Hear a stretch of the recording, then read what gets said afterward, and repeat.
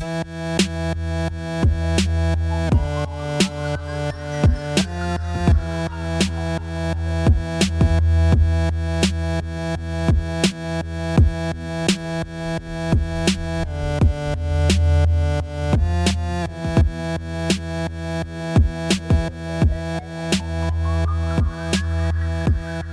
to The Recognition. My name's Neely. I'm here with Kaylee Savona. Kaylee, how are you? Not too shabby. I'm a little sore from soccer. Okay, soccer. Walk me through it. But doing well. I'm playing in a fun adult league indoor, and it's great. It's really fun to be doing sports in my mid-20s. It just feels accomplishing. Even, the soreness is good, I'd say. I have an important question. In this adult soccer league, do you still enjoy orange slices at halftime? No, but even better, our team captain, which is just one of my friends, he brings drumsticks or like, what do you call it? Luigi ice, those like lemonade ice things. Yeah. And he'll give a stick of the game every week to someone that he thought was the best player, or they did this, or they were improved. So it's really cute, and everyone gets excited. We all get to eat the ice cream still, but it's a good time. Okay, great. That's great. Yeah. Does he bring a cooler or anything? Or is yeah, it just yeah. like a little they're melted? Not melty. They're in a cooler. Hi, here's some melted ice cream. Thanks for your contribution. Well, Kaylee, as always, you are perusing the webs for helpful information for our HR and people leaders. What did you bring to the table this time? So I have for us today 10 HR metrics that every company should track. So when I came across this, it to me felt more nuts and boltsy. Like these are the black and white things you should be looking at in HR. So I don't know. Let's get into it. I love talking nerdy. You know that. But, as we went through this list, I think, we've had similar conversations, at least here, on, it would make sense to track that. I don't quite know how to get there, though. So, some of these as we go through them, it's kind of like a bingo card, right? It's like, yes, we do actively track that, or that's actually on the list of things we want to go and track. So just a helpful reminder or a list of metrics to track. This is really, to have those more business conversations, whether that's with finance or with executive leadership, on the true ROI of the business altogether. I think we do get into, later on that I think people costs are like 70% of the total cost of an organization, obviously depending on what industry you're in. But it's not free, right? It's a significant cost to the business that folks that are focused on margin, that are focused on net operating profit, having a handle on these metrics and the areas that you control will be helpful for those conversations and for you to have a better understanding on how you're impacting the business health altogether. So, Kaylee, why don't you start us off with number one? For sure. Number one, headcount. You did just mention that 70% of organizations' budget tends to be for the people. So obviously this is very important to know, how many people do you have? Do you have enough people to accomplish the goals that you want to accomplish? And it's important to keep in mind that this is not necessarily just full-time employees. It could have to do with part-time employees, contingent workers, gig workers, all that jazz. Yeah, so having an overall understanding of the landscape of the people that work for you, a good place to start. Awesome. I'll take number two. Number two, turnover. Everybody should be focused or concerned about turnover. It's obviously different from industry to industry, but the estimates here are that the cost to replace somebody could be 2 to 3 times that person's annual salary. That's no joke, right? So the importance of retention, which is tied to turnover, keeping the person in the seat doing the job and doing the job well in a way that they are engaged and happy is incredibly important to affect this metric. What's interesting as well, trying to predict resignation. So you kind of have a historical turnover rate, and maybe you already have it nailed down into certain teams in the organization that may have a higher turnover rate than others. So there is a way to predict your resignation rate. There's also this fun stat, it's not on our list here, but the regrettable resignations. So maybe the people that are on a performance plan, people that are underperforming or slacking or doing those kind of things, if they do end up resigning, you could classify as regrettable resignation or true resignation as a way to dive into that even further. But turnover, definitely something that should be top of mind for your organization. Yeah, certainly. Number 3 is diversity. And I think diversity is actually very tied to recruiting and retention as well, because actually 76% of employees that are seeking jobs say that diversity is important when they're thinking about accepting an offer. So that is a lot of people. And when we're talking diversity, that's kind of easier to imagine. That's like what ethnicities are represented, how many females versus males do you have, what age categories do all of your people fall in. So that's a little bit easier to track. But then I think there's the less easy to track parts of DEI and B, as we call it. So the equity, inclusion, and belonging. And all of those are important, and I think tie back to the diversity. I think another notable thing to consider that's not listed here is accessibility. That's something that we talked about with Germany Thompson. So making sure that all of your employees, no matter what their capabilities and abilities are, have equal opportunities to thrive in your workplace. And another thing to note is that this is going to look different at every location. So what a minority might be in one geographical location may be the majority in another. So definitely things to think about when you're looking at your own company's metrics. Mm-hmm. Good point. Next is compensation. I get to talk about money. This is great. I love how this worked out. This you can break it down to a pretty simple range. So comp ratio, how their salary lands on a salary range, what their minimum, midpoint, and max would be for that range. You have a lot of external factors you need to consider there. And then along the grades or bands, how are those all stacking up against each other? What is the rate of progression? What are the minimum or maximum salaries offered at each grade or band? Just important stuff to think about. Money's no joke. Compensation consistently ranks at the top of the reasons why people leave their job. Either there's not enough, there's not a clear path for advancement, or just overall feeling disrespected, like their pay rate in their mind does not reflect how much work they are putting in or how much value they have to the company. So compensation, quite a big deal, especially from the employee's perspective. Yeah, compensation obviously matters, and it's a piece of our next metric, which is total cost of workforce. So this obviously has a lot of different things that goes into it. We've got our people, which does include things like compensation, but it's also the things like what was the cost to recruit and train them and onboard them, insurance costs. And then in addition to your people, you also have your overhead. So obviously the cost to manage those people that you've gotten in the door and trained and everything. And of course, your facilities. So the office space that you're renting and all of those utilities and everything that goes into maintaining that space. It's important to look at everything in a holistic way in order to be able to plan how you're going to be efficient in spending your money and creating your budget. Awesome. TCal. Check. Next thing we want to talk about is spans and layers. This is really just a complicated way to talk about the org chart. Okay, so for those keeping track at home, a span is the width of the org chart. So basically how many direct reports for each manager. And then a layer is the number of supervisory layers in the total organization. So we've heard of companies being flat. A flat company is those with fewer layers, but probably going to be a wider span, right? So you have larger teams reporting to those direct managers. I think for larger organizations, this comes into play when you're talking about interdependency. So how are departments working with each other, especially when you're talking about key metrics of individual performance and team performance. Productivity overall. So what is the expected outcome? What is the type of work? And then how are we driving to the bottom line with the KPIs that are put on each of those teams? And then overall, we just went through this exercise as well, is finding a way for each team member individually and then a team as a whole to have KPIs so that they know on a weekly, monthly, annual basis if they're quantitatively doing a good job or not.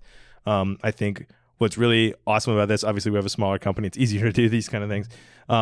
But we are able to go month by month and report on each of these KPIs by individual and by department and do a health check on the business from a quantitative perspective. So if you can get to that level of granularity with your individual KPIs and your metrics, and then you overlay them on your org chart, that's all going to roll up into the total health of the business, and it's really kind of cool.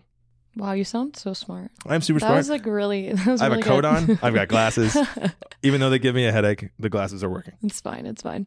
Well, next is employee engagement. And this one, It kind of goes without saying on this podcast that it's important. We talk about it probably just about every single episode, but just some reminders of how important it is.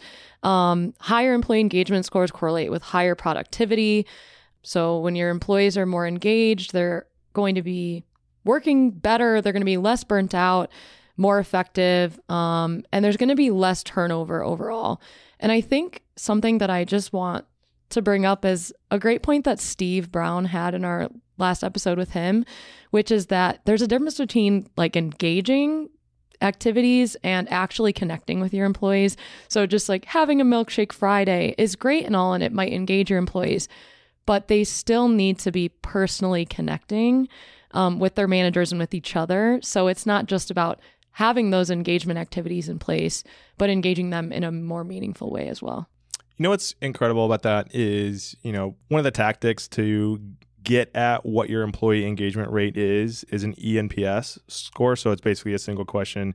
How likely are you to recommend our organization as a place to work? There are companies that teach to the test, if you know what I mean. Like they are aiming to have a high ENPS score. Because they want to run down all the reasons why you as an individual would want to recommend your organization as a place to work. In the same way, some people go to the Gallup Q12 and then have tactics aimed at each of those questions so they perform higher on the test. If you're one of those companies, I'm not calling you out. I'm saying to Steve Brown's point, higher level, fluffy, clearly strategic methods to get better test results are not a true reflection of your actual employee engagement. You need to have better on-the-ground, one-on-one connections and conversations with managers and with team members. That's going to truly dictate how engaged your employees are. And then that's going to roll into productivity, tenure, retention rate, those other important metrics. So just something to keep in mind, that even though ENPS is popular and definitely needs to happen, just the same as the Q12. They do not tell the whole story, especially if your HR team is aimed at inflating those results. Whew. Okay, so sorry if I put anybody on blast there, but that got at me. Like I said, it's a topic of passion around here. Next one, number 8, talent acquisition. Again, another Steve Brown point. It's talent acquisition feels like it's recruiting. And I get them pre-boarded and they pass their test and they're ready to start, and then bam, I'm done.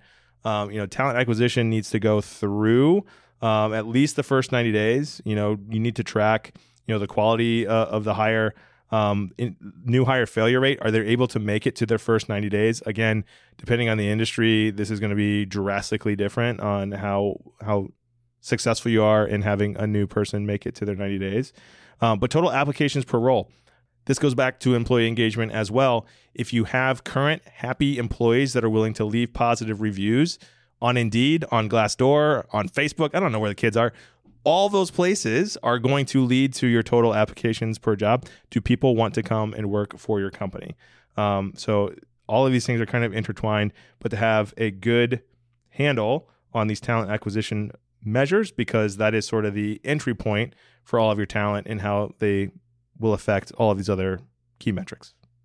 Yeah, and we have yet another intertwined point next, which is learning and development, because I think we've talked a lot about how, or at least I've blogged a lot about how learning and development is one of the top ways that people want to be engaged. It's one of the top things that keeps people happy at companies.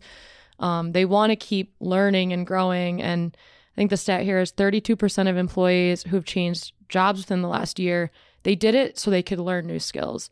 I think there's a lot to come out of learning and development, whether that's someone keeps growing in their individual role. It could lead to promotions. It could be that there's internal mobility happening. So someone realizes, oh, I'm kind of interested in that department over there.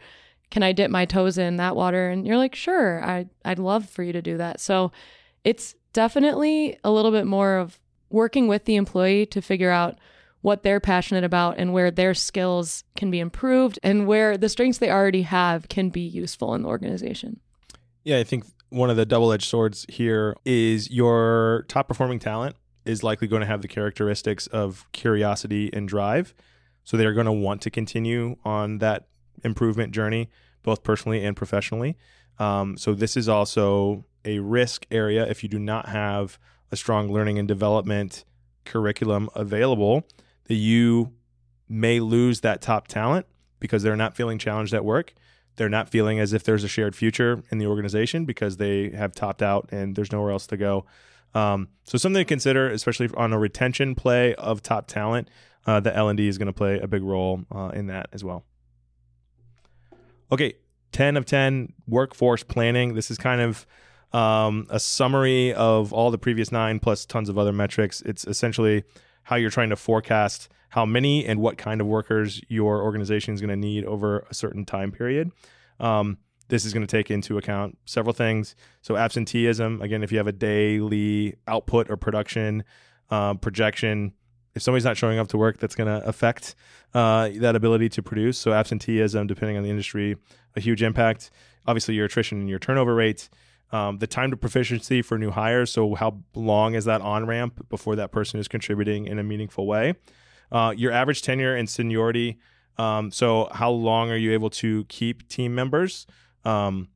Which also impacts the time to proficiency for new hires, because if you have that tribal knowledge that is there in addition to the traditional onboarding and training, super helpful there. And then finally, skills coverage. So are there any gaps in the organization as you are trying to predict the turnover? Is it in an area where there is redundancy that the organization can continue as you're backfilling, or what are the gaps there? So overall, total workforce planning, making sure that the engine can continue to hum as people come and go. Mm-hmm. So we also have here, it's a surprise for our listeners, I love 5 surprises. advanced metrics. I'm not surprised. I read So them. I read the book. you read it, but they might be surprised that we have 5 additional ones. Wait. What did the janitor say when he came out of the closet? Supplies. I had to think about it for a second. Yeah, that's pretty good. It's a Okay, good sorry one. to interrupt. Go Nice ahead. dad joke. That's good. But okay, we'll start with these 5. The first one is employee burnout. So I mentioned this briefly earlier, but burnout is that state of just emotional, mental, or maybe even physical exhaustion. It's usually because of repeated stress at work or problems that just keep happening over and over. So obviously we want our employees to thrive and we want to have a gauge on their well-being. So things to track here, overtime hours. So it's important to know when your employees are exceeding their scheduled work hours, because that can add up for sure in the long run and exhaust employees. Then you've got your long work streaks. So if there's consecutive days that an employee is working longer than the maximum limit set by your policies, so it could be 5 days in a row that you're working overtime. And then the digital day length. So the amount of time an employee spends in their digital workspace throughout the day, because we've talked about things like tech fatigue and Zoom fatigue. When people are just looking at their screen all day, that can definitely take a toll on them. Agreed. And the thing with burnout, especially with remote or hybrid employees, is if you are not having regular conversations with those people, it's going to happen without you noticing. So again, another call for regular one-on-ones and having true, authentic conversations with your team members, making sure they're in a good spot.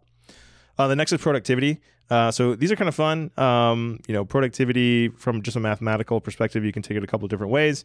Go revenue per employee, which is just a fun little calculator exercise. You can identify your high performers, what percentage of your total workforce is considered a high performer. And then again, the average time to productivity, what is that onboarding ramp time for new people? A call back to employee engagement. Engaged employees are 21% more productive than disengaged employees. And highly engaged employees experience a 41% reduction in absenteeism. They show up to work because they love it. 59% less turnover. They love their job. They're not leaving. And 28% less internal theft. They love the company they work for. They're not going to steal your stuff. That's great. Isn't that just awesome? It's just dandy. Another reason to get your employees engaged. I love it. Our next advanced metric here is succession planning. So it is important to have a plan in place when you know that one of your key positions is about to be empty. That could be someone retiring. It could be someone getting a new job and giving you like a month or a couple months heads up. But I think it's important to also note that this could happen at any time with no warning. people are just going to quit sometimes, no matter how many years they've been with your company. So a good rule of thumb is to have replacements ready for 90% of your key positions. And I don't think that's necessarily needs to be so black and white, but I think it's at least having an idea of someone you'd move internally into that role if that person were to quit. So it's important to not only keep track of how many of your positions are soon going to be empty so that you can start planning, but also just to have kind of these, emergency plans in place for other important positions as well. Mm-hmm. Plan for the worst. Next, manager effectiveness. I love this. So each manager can have an engagement score that can be measured in 360 reviews. That can also be measured in internal NPS scores in how that individual is performing both as a team leader cross-functionally and then as a team leader direct to their employees. The high performer resignation rate, oh my goodness, so great. Are there trends in your company where high performers are leaving a certain team more often than other teams? Is it the manager? ? And then how many promotions or actions, if in a similar vein but opposite, if you have a manager whose team consistently has team members that are up for promotions and moving along, that is a signal that that manager is effective at growing talent and should be, first of all, recognized for that, but then also considered when building up other teams around that individual. Also might be a good idea to take those high performers and put them under this leader as they're more effective at developing their potential rather than, leaving the organization. Last one here, I'll just plow us through. Rehiring trends. So boomerangs. I think what's really interesting in the Great Resignation, and I think we're still seeing some of this play out, is the amount of boomerang rehires that people left either during the pandemic or 2021 with the return to the office. That people left the companies they were with for likely a long period of time, tried to see if the grass was greener, went to this new organization, figured out that that was not what it is that they were looking for, was too much effort to get onboarded, could not establish the connections that they had previously, so they're coming back, right? Boomeranged right back. Exactly. That's, yeah. Mm-hmm. So the things to look at here, what is the rehire rate? So the percentage of new hires that are former employees. What's the quality of those rehires?